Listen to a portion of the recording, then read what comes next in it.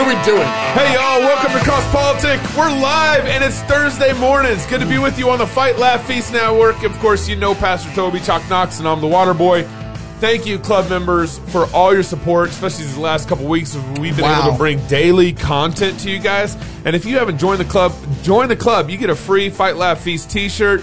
You get access to, we haven't even talked about this very much, but Sadakoi, some folk music behind the club portal. I mean, what are you going to do but listen to folk music while you're sitting at home? Cheer your soul. Homeschooling. Cheer your soul. It's better than Netflix.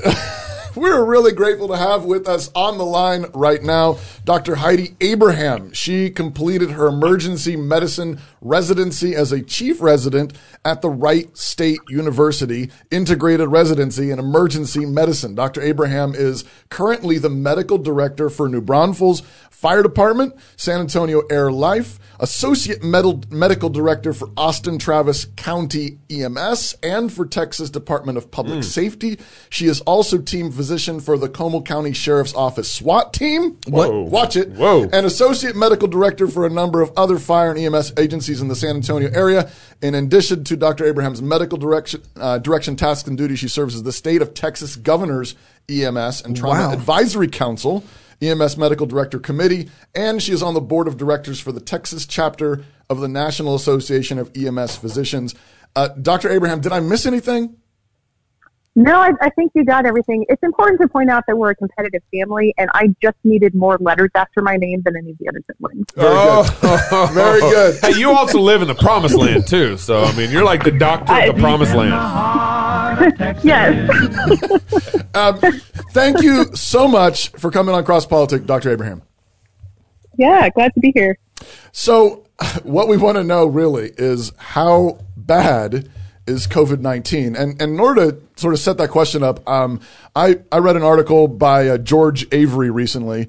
He had an essay on the website called The College Fix. George Avery is a former advisor to the CDC, former Purdue University professor of public health. And this is what he said in his conclusion. He says, what we are likely seeing, in my estimation, is an epidemic with a real case fatality rate between 0.2 and 0.5%, which is similar to the 1957 Asian influenza or the 1968 Hong Kong influenza. And he says they were similar virgin field respiratory epidemics. He says these earlier pandemics were nowhere near as harmful as the 1919 influenza outbreak, which had it was a level 5 on the CDC scale.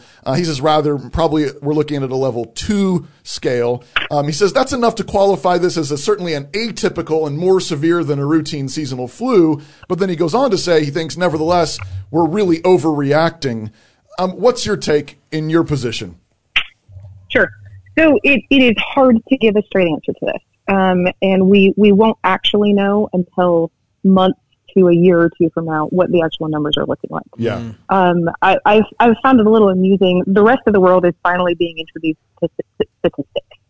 As physicians, right? As physicians, we're used to dealing with statistics and research. Right. A lot of what we do nowadays is evidence-based medicine, which is all about, studies, looking at various stuff. And we've gotten comfortable with the fact that we're not going to have straight answers on things. There's a lot of confounding variables to all kinds of different studies, and we don't always even know what those confounding factors are. So that's part of what's making it so challenging to draw, accurate statistics from all of this. Okay. The numbers we're getting out of China are highly questionable, and that could swing the numbers either way. That could make this much worse than we think it is. It could make it much better than we think it is. Yeah.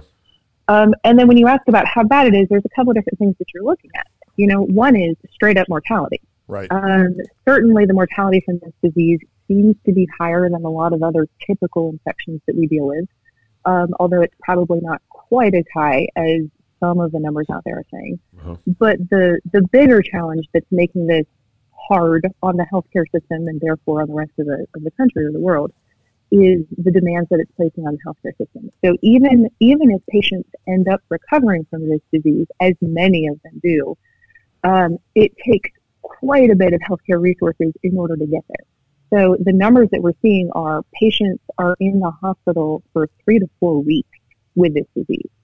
And that's different from, for example, I have a friend whose little baby just had open heart surgery 2 days ago.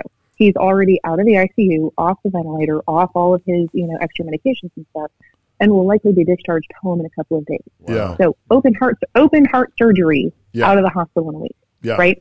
These patients are in the ICU on ventilators for at least a couple of weeks, and then just in the hospital for a couple of weeks beyond that, just with their various oxygen requirements and other things like that. So even if the mortality rate isn't quite so high, the strain on the healthcare system is extremely high just because of the duration and the quantity of care that's being needed. And you're basing that off of like what's going on in New York, not what's going on in China.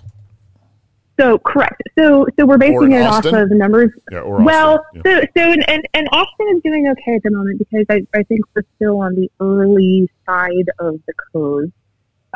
Here in Texas in general, at least in South Texas, Dallas and Fort Worth are getting hit pretty hard. Yeah. But those numbers are coming from not just here in the States. I mean, y'all up there near Washington State, New York, Detroit, those kinds of areas, but also Italy and some other places in Europe. Yeah.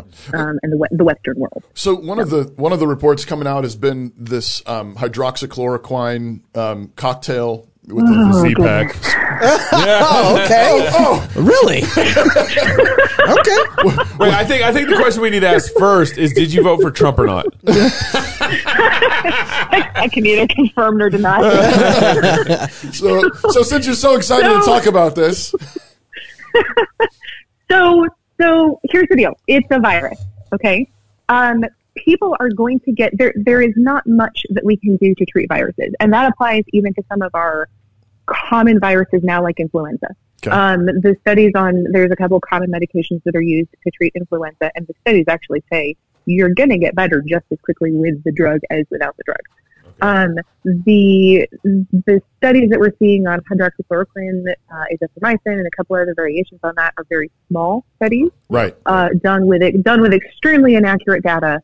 And the general consensus is we probably don't help as much as we think. And oh, by the way, there's a lot of patients with chronic diseases like lupus and other things like that require those medications on a daily basis to keep them alive. Yeah. And those patients are now facing like I had a patient in the ER a couple of days ago who is now taking her medication every second or third day in an effort to kind of drag out her current supply as long as possible because the pharmacies in our area are completely out of that medication. Can you explain what some of the faulty data is in those? I mean, so the headlines I've seen has been, some doctor gave it to 700 patients and they all recovered within 2 weeks kind of thing. Is that, sure. What's the data that's so faulty? So when you look at a treatment study like that, you need to be able to match patients who receive the drug with patients who do not receive the drug. So you need to have essentially two pools of patients that are as equal as possible, which is hard to set up in the first place. Yeah. And then you need to have, and here's where we get into some of the statistics a little bit more, but you need to have a convincing enough difference, a significant enough difference between the outcomes in those two groups. All of those treatment trials are challenging because really the ideal way is you run a patient through their disease with the drug, and then you take that same patient and run them through their disease without the drug. And of course, we can't do that. Right. The ideal format for those studies is to do what's called a prospective randomized control trial, which means you start today and specifically randomize and assign patients to two different arms. The studies that are being done now are a lot of retrospective, which means we're standing here today looking backwards and making our best guess off of some fairly poorly controlled patient groups. Right. Now, what about not well matched, and we don't really have enough evidence that it's a significant enough difference. What about the Z-Pack side of all this? Because if there's pneumonia-like symptoms in the lungs, it seems like the Z-Pack would have some effect there. Sure. So anytime you have a viral infection, one of the big risks is developing a secondary bacterial infection. Okay. So this is lecture I give my ER patients every year. Okay. Antibiotics work on bacteria; they don't work on viruses. Right. So the azithromycin, antibiotics in general, and we're giving a lot of these patients antibiotics, but it's to deal with secondary infections. So their lung tissue or the rest of their body is so weakened from the virus that bacteria that they would have been able to fight off normally, they're now susceptible to. It turns into an infection.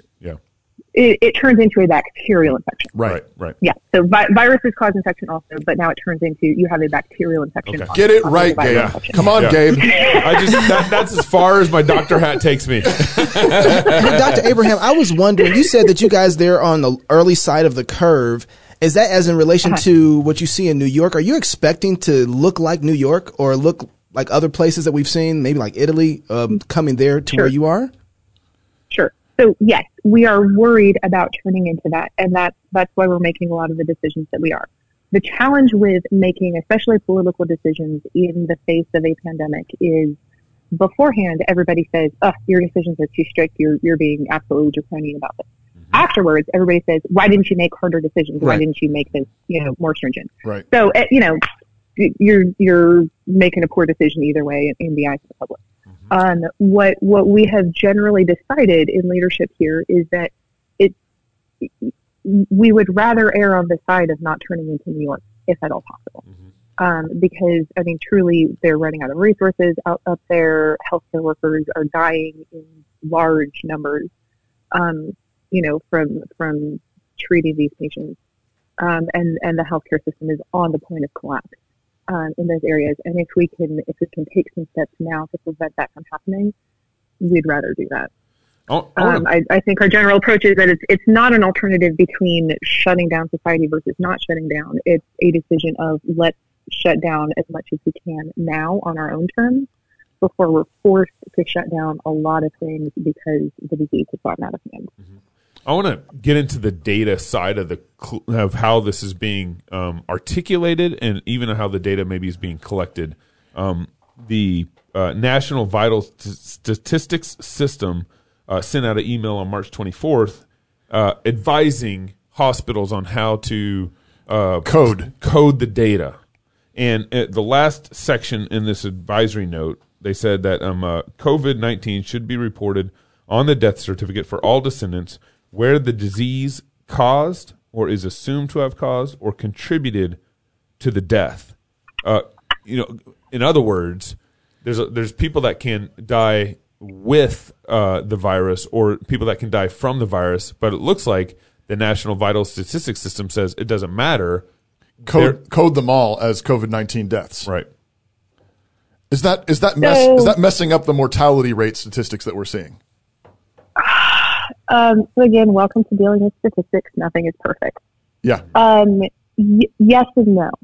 So the fact of the matter remains, patients are dying at significantly higher numbers than they were previously. So even if, for example, somebody has heart disease and was eventually going to die of heart disease, the numbers we're seeing from Italy and the numbers that we're starting to see from the United States say that those people are dying a lot faster and at a lot higher numbers than they would have been otherwise. So whether it's that's speeding up the process. It's speeding up the process, and it's making it making it happen in much larger numbers than they were previously. If you look at the pathophysiology of coronavirus, it's not the virus itself that's necessarily killing people. It's the effect that it's having on the rest of their body systems. Whether it be that it's severely inflaming the lungs, there's a lot of evidence that it makes heart disease significantly worse. Messes with kidneys, all kinds of things like that. At some point, it gets challenging to say, well, they would not have died if they didn't have coronavirus, or they were going to die regardless. I can't say that for sure. So all I can say is people are dying a lot more than they were previously. Okay. How is the common man or woman supposed to sort through this? So I talk to a doctor and I hear one side of the story, and then I talk to the economist and I hear that 9 million jobs have been lost, and then I talk to my lawyer, and and you get all these doomsday stuff from all the sides. And what's the best way we can articulate and calculate how we should be thinking about all this? So do you want the Christian answer? Yeah, of course. If you happen to have it, that'd be great, sis. So the Christian answer is, thank goodness God is still in control of all of this. Amen. And it's not actually up to me to save the world or make the complete correct decisions in every sense. Yep. I also find it don't know, amusing or ironic that this pandemic is attacking a lot of the things that Americans or the world thought we were really good at. You know, we thought we were good at thought we were good at information and technology and economics and, you know, preserving endless youth and sports March and Madness. fighting disease, you know, and women outside the home and, you know, breaking up families and stuff like that. And all of a sudden, turns out we're not so great at any of that kind of stuff. But Salt Lake Barbecue's still open. They're good at barbecue. Salt Lake Barbecue and the taco stand are still open, so we're good. God bless Texas. Amen. So, related to this, I mean, just I want to think again along these lines. One of the things I've been wondering about, though, is so it seems like we're going off of these models, these you know, and they're statistical models, and as everybody knows, these models are only good as the numbers that go into them. And people are making educated guesses, and I trust that people are generally really, like, honestly trying to do their best. Absolutely. Nevertheless, you know, there's also a point at which, because we're Christians, when we don't, there's a sense in which I think there's a spirit of unbelief that permeates our culture that says basically you have to make a guess, and even if your numbers aren't very good, better safe than sorry, which is actually an attempt at playing God, at being God, and trying to prevent all this evil, whereas there's a Christian sense that says, absolutely, we should protect life, we should do everything we can to defend life and so forth.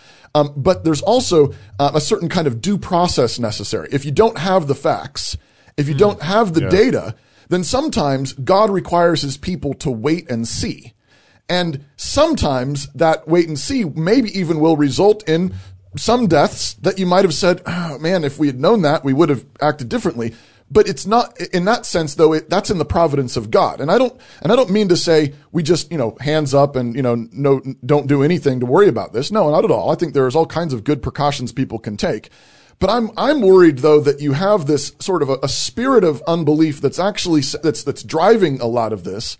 That says we have to shut down everything now because of what it might be, which is not really trusting God, because God hasn't actually given us the information yet that we can act on in a responsible way. Does that question make sense? Yeah, I think so. So a couple of thoughts in response. One, I think we do have a good amount of evidence. I realize it's not perfect, but, you know, it's also an overwhelming amount. There is so much quantity at some level that does indeed, in the world of statistics, count for a degree of quality as well. Mm-hmm. To give us some, you know, we think we are making decisions based off of some valid numbers. Part of the challenge is that the effects that we're seeing today in the world, you know, the disease curve and all the rest of that kind of stuff, are the result of what was happening 2 weeks ago. Mm-hmm. So I think the decisions need to be made in short steps. You know, let's do this for the next 2 or 3 weeks. Let's see how things are looking. Let's do this for the next 2 or 3 weeks. Obviously, as a physician, I'm a little bit more focused on the oath that I took to protect life, right? Which pushes me a little bit more towards, yes, let's do what we can to preserve life, and then it's up to the mayors and the county judges and stuff like that to make decisions in terms of how far we're going on the economic side of things. Right. So, for example, like the Imperial College study is one of these, you know, big ones that everybody's appealing to.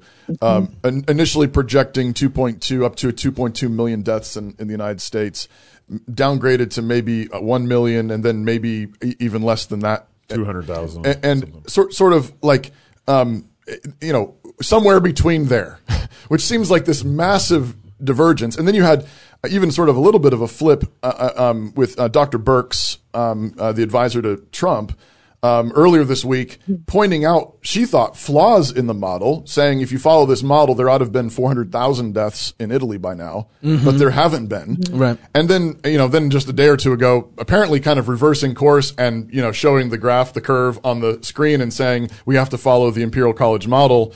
You know, we might have 200,000 deaths in the United States. That just seems like not good data. So there, I mean, again, the data is not perfect quality. We really wish that it was. But I think there's a balance between saying we're not going to do anything because we don't want to play God versus we're Sure. going to do everything because we want to play God. Absolutely. At some point, Absolutely. Not taking matters into your own hand when there's an obvious course of action. You can make the argument either way on that. The numbers change. Part of that is because, again, those unknown factors that we're unable to completely control for. Right. Part of it, so certainly here in the Texas area, we are seeing a tremendous benefit from the social distancing and staying at home that we've been asking for. We also don't know how much impact, sunlight or temperatures or humidity or any of that kind of stuff has on all of this. Right. We're dealing with imperfect numbers, and the correct answer today may change, and we have a different answer in a week. My question, it's part of the frustration of dealing with statistics and healthcare and a world population. Yeah, no, I hear you. So Dr. Abraham, the other thing I keep thinking about is if we're quarantining everybody off right now to try and slow it, but ultimately when everybody comes back together, aren't we still going to have the same problem? No. So for a couple of different reasons. One is that there is a degree of herd immunity that's going to protect the general population. Two, there will be less of the virus floating around because part of what we're attempting to do is mostly get rid of the virus at this point. And then three, there's a lot of folks will have built up some more antibodies to this. Whether because they got, mild disease or were exposed to somebody, kind of thing. There's a little bit of antigen drift is the technical term for it, where a population starts to develop immunity to something like that. That's like you and me, Gabe. We were exposed to chocolate Knox. We're pretty sure Knox had the virus back in Georgia when we were traveling. Or I had his cousin, one of the two. It was. So I got a question here about kind of one more push on the data collection process. Are hospitals, when there's a crisis like this, and FEMA's involved, and the federal government is involved, pumping out trillions of dollars. Yeah, pumping out trillions of dollars, and National Vital Statistics is throwing out ways of collecting the data. Are hospitals incentivized monetarily to mark down COVID death, even if they had a heart attack or something like that? Is there a monetary incentivizing of this? No. Well, good. Now I can ask my question. Not even through like Medicare, Medicaid, any of that stuff. No, because ultimately, we supposedly still get paid for patient care and equipment use and all the rest of that kind of stuff, regardless of what caused it. The payment may come from different, depending on what exactly it is, but honestly, the way money works in a disaster like this is everybody continues to pay for stuff as normal and keep track of the receipts and hope that they get reimbursed for everything afterwards. So there's really not a whole lot of monetary incentive to mark something one way versus another. Dr. Abraham, when we talked about hydroxychloroquine earlier, you started beatboxing. Yeah. And it just made me wonder, as you watch the news and see other things that are happening in the media, being a doctor, what are other things that you see that make you beatbox? So first of all, I've been a little too busy creating the news to actually watch a lot of the news. Oh, well, good. And I've had to stay off of social media a good bit just because I just can't even with some of the ideas that are out there right now. She just can't even. What I guess one of the things that ticks me off a little bit is folks who really have no understanding of medicine or statistics trying to, interpret, well, clearly this is all because, we decided to plant daffodils this year instead of tulips or something like that. Yeah. Like, let's give a little bit of credence to the scientists who, make mistakes also, but not intentionally trying to screw things up. I think the medication thing has been a little bit frustrating, especially knowing that there are patients who truly need those medications that can't get them right now. Okay. I think people, we see it a lot here in Texas and America in general, their general attitude towards social distancing where they're almost intentionally exposing themselves to as many people as possible. Yeah. For example, we just had some patients, some patients now, a whole group of students, college students, who decided to ignore the warnings and go to Mexico for spring break And surprise, surprise, they all have coronavirus, or almost all of them have coronavirus now, and have possibly spread it to a lot of different people. I guess it comes down to love your neighbor. And I think one of the discouraging things about watching America's response to this is there has certainly been a lot of ways to love your neighbor, but there's also been a lot of people who are very focused on themselves and just how this affects them without actually looking for ways to love your neighbor. So here's another question just on love your neighbor. One of the things that has really concerned me as a pastor has been this spree of government orders, edicts, closing churches down. And with the exception of Texas and Florida now, and Florida, and actually somewhat surprisingly, Michigan, which is a Democratic governor. They got Jesus in Michigan. Well, they got Dutch. Yeah. I thought they had Islam in Michigan. But the governor of Michigan actually initially shut them down, and then a Christian, I think he's the Speaker of the House of Michigan, appealed to the governor and said, please recognize that there's a separation here of powers. Well, praise the Lord. And they got a little bit of Texas up there in Michigan. And so she reversed course and actually publicly said, on second guess, I'm giving you a strong recommendation, but I'm recognizing that that's not my jurisdiction. And she did that in Michigan. Way to go. So there's with a few exceptions like Texas, Florida, and Michigan that are saying, we give recommendations. Please use careful hygiene and so forth, but we're not actually considering churches non-essential services. Yeah. Sure. What's your take on that? I mean, again, you're not facing it necessarily directly there in Texas. And again, hear me out. I'm a big fan of love your neighbor. If you're sick, stay home. 6 feet, 8 feet, I don't care. Wash your hands. I like 15 personally. 15 feet, I don't care. Face mask, wash your hands, get a filtering. Drink some whiskey. Take all kinds of precautions. I'm not saying let's have a mosh pit. We don't even do that kind of thing at church anyways. But I'm not in favor of that kind of thing at all. Take precautions. But don't you think, as a Christian, that the ability for God's people to gather together and worship God while taking precautions is actually one of the things that we need right now in this moment?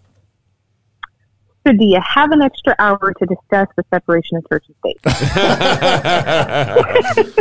Hey. Right. You're talking to the right people. So here's where the discussion gets especially challenging, especially for someone like me who is a Christian physician in the thick of all of this. Right. I think that at some point, Scripture is full of a lot of guidance in terms of, honor the king, obey your rulers, follow the laws, as much as possible. Churches, just because it's a place that we're worshiping God, I don't think that you can also say they're immune from spreading disease. And of course not. The fact of the matter remains, large gatherings of people, no matter how careful they are, is the biggest way that this pandemic is spreading. And unfortunately, the greatest spreaders of the disease are people who are asymptomatic.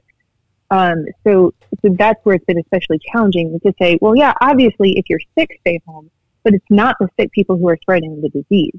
It's the people who don't have any symptoms yet that are spreading the disease. Right. But I think that if the government were specifically targeting churches and saying we're letting all these other places stay open, but churches are not allowed to stay open, it would be one thing. The fact of the matter is that churches and abortion clinics have both been asked to close, and the government, at least here in Texas, is enforcing the abortion clinics. But Amazon is not. But Amazon's not closed. That's because nobody actually works at Amazon. It's all robots. That's not true. That's not true at all. Doc, I'm about to question everything you just said up until this point after that answer. That's the thing, though, is that, essential businesses. There are my grocery store is not long closed. list. Gas station. We got a grocery store, and man, there's women's fellowship groups breaking out in our grocery store. Let's be honest. Golf course here isn't closed. Yeah, and even other things like law enforcement. I've seen reports that there are law enforcement starting to come down with corona. But they ain't closing. Because they're an essential service. Well, I think law enforcement is a fairly essential service. So, here's where I'm fortunate for many reasons to live in Texas, because I appreciate the response that our governor has taken on this one, which is to say specifically, churches, it's up to you guys. Please, enforce social distancing and be as responsible and cautious as you possibly can, because the fact of the matter is there's a lot of churches where the disease is spreading also. I mean, we have multiple cases of that in Europe and everywhere else. Yep. So yes, I think Texas got it right on this one. You hear that, Gabe? You hear that, Gabe? Yeah. Are you celebrating? I mean, I knew that. Also too, I'm tending to start to put pastors, especially because of their duties, in a different category as far as essentials, because they are the ones who are going to the sick and the shut-in. They're the ones who's taking care of the elder in a lot of ways. They're the ones who are managing the poor among us. And so I want to think of pastors in a different category and the necessity of pastors because of that. Mm-hmm. So, I think it's forced churches to be a little bit more creative. I miss church just as much as everybody else. Especially in a time like this. Do you really, Doc? Come on. Knox is just being mean now. Just because I live in Texas now. Come on. So I think pastors and the church can still do a lot of the things apart from gathering for communion, unfortunately. But there is still plenty of opportunity. And, I have loved seeing how my church here has jumped in and started, delivering food to folks who are stuck at home. They have adopted my EMS agency and, are praying for them and looking for ways to help them and serve them in a way that probably wouldn't have happened otherwise. Sure. Honestly. Yeah. And this is, again, kind of, on the theme of don't waste your pandemic.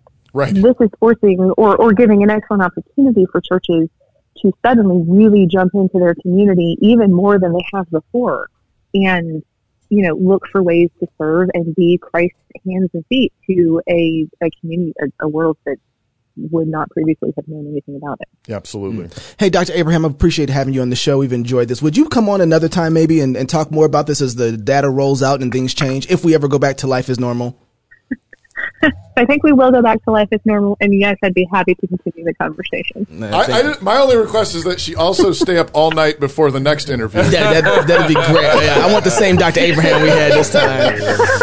Dr. Abraham, thank you so much. If you're single, get married. If you're married, have kids. And if you have kids, go baptize them. Until later this week, love God with all your heart, soul, mind, and strength. Love your neighbor as yourself.